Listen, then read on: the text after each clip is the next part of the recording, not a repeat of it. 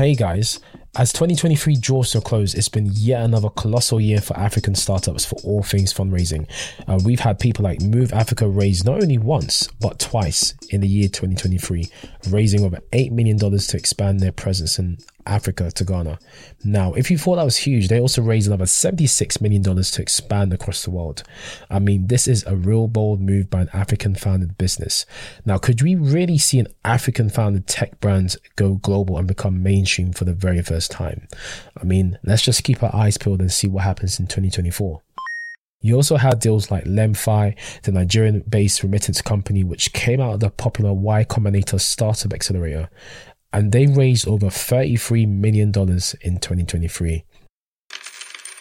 One of the biggest deals in 2023, arguably, was the Kenyan Fintech M-Kopa, and they provide fast and flexible finance plans to over 3 million customers across the continent that go along together with a wide range of products, including smartphones, motorbikes, computers, flashlights, and much more.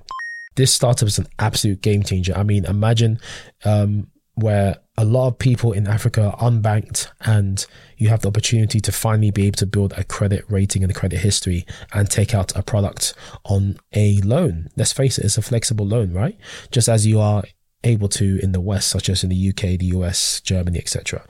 Now, the countries available, the countries that M-Kopa is available in is Ghana, Nigeria, Kenya, Uganda, and South Africa. And M-Kopa was able to raise over $200 million in debt and equity, which is just outstanding. Now, since 2019, a whopping $4.2 billion has been raised by countries in Africa dominating the startup world. That is Nigeria, Kenya, South Africa, and Egypt. However, Ghana and other countries aren't following too far behind, as they've been home to over 42 deals, which each have been valued at least $1 million. Now, this is between Senegal, Ghana, Algeria, Tanzania, Tunisia, Uganda, and DRC Congo. These markets have all claimed over $100 million since 2019. Now, what I'll say is that a key startup to note here is Wave, and they raised over $200 million in 2021, which is also a notable deal over the past few years. Now, other markets which exist in Central Africa have the smallest chunk of the lion's share in terms of fundraising in Africa by African startups. So you're looking at countries like Morocco, Benin, Rwanda, Ethiopia, Zambia, and others, where funding for each startup in these countries were at least $500,000, the smallest amongst African funded startups. Now, I want to say a big special thanks to the Substack newsletter called Africa, the Big Deal by Max Giacomelli, who takes credit for these findings.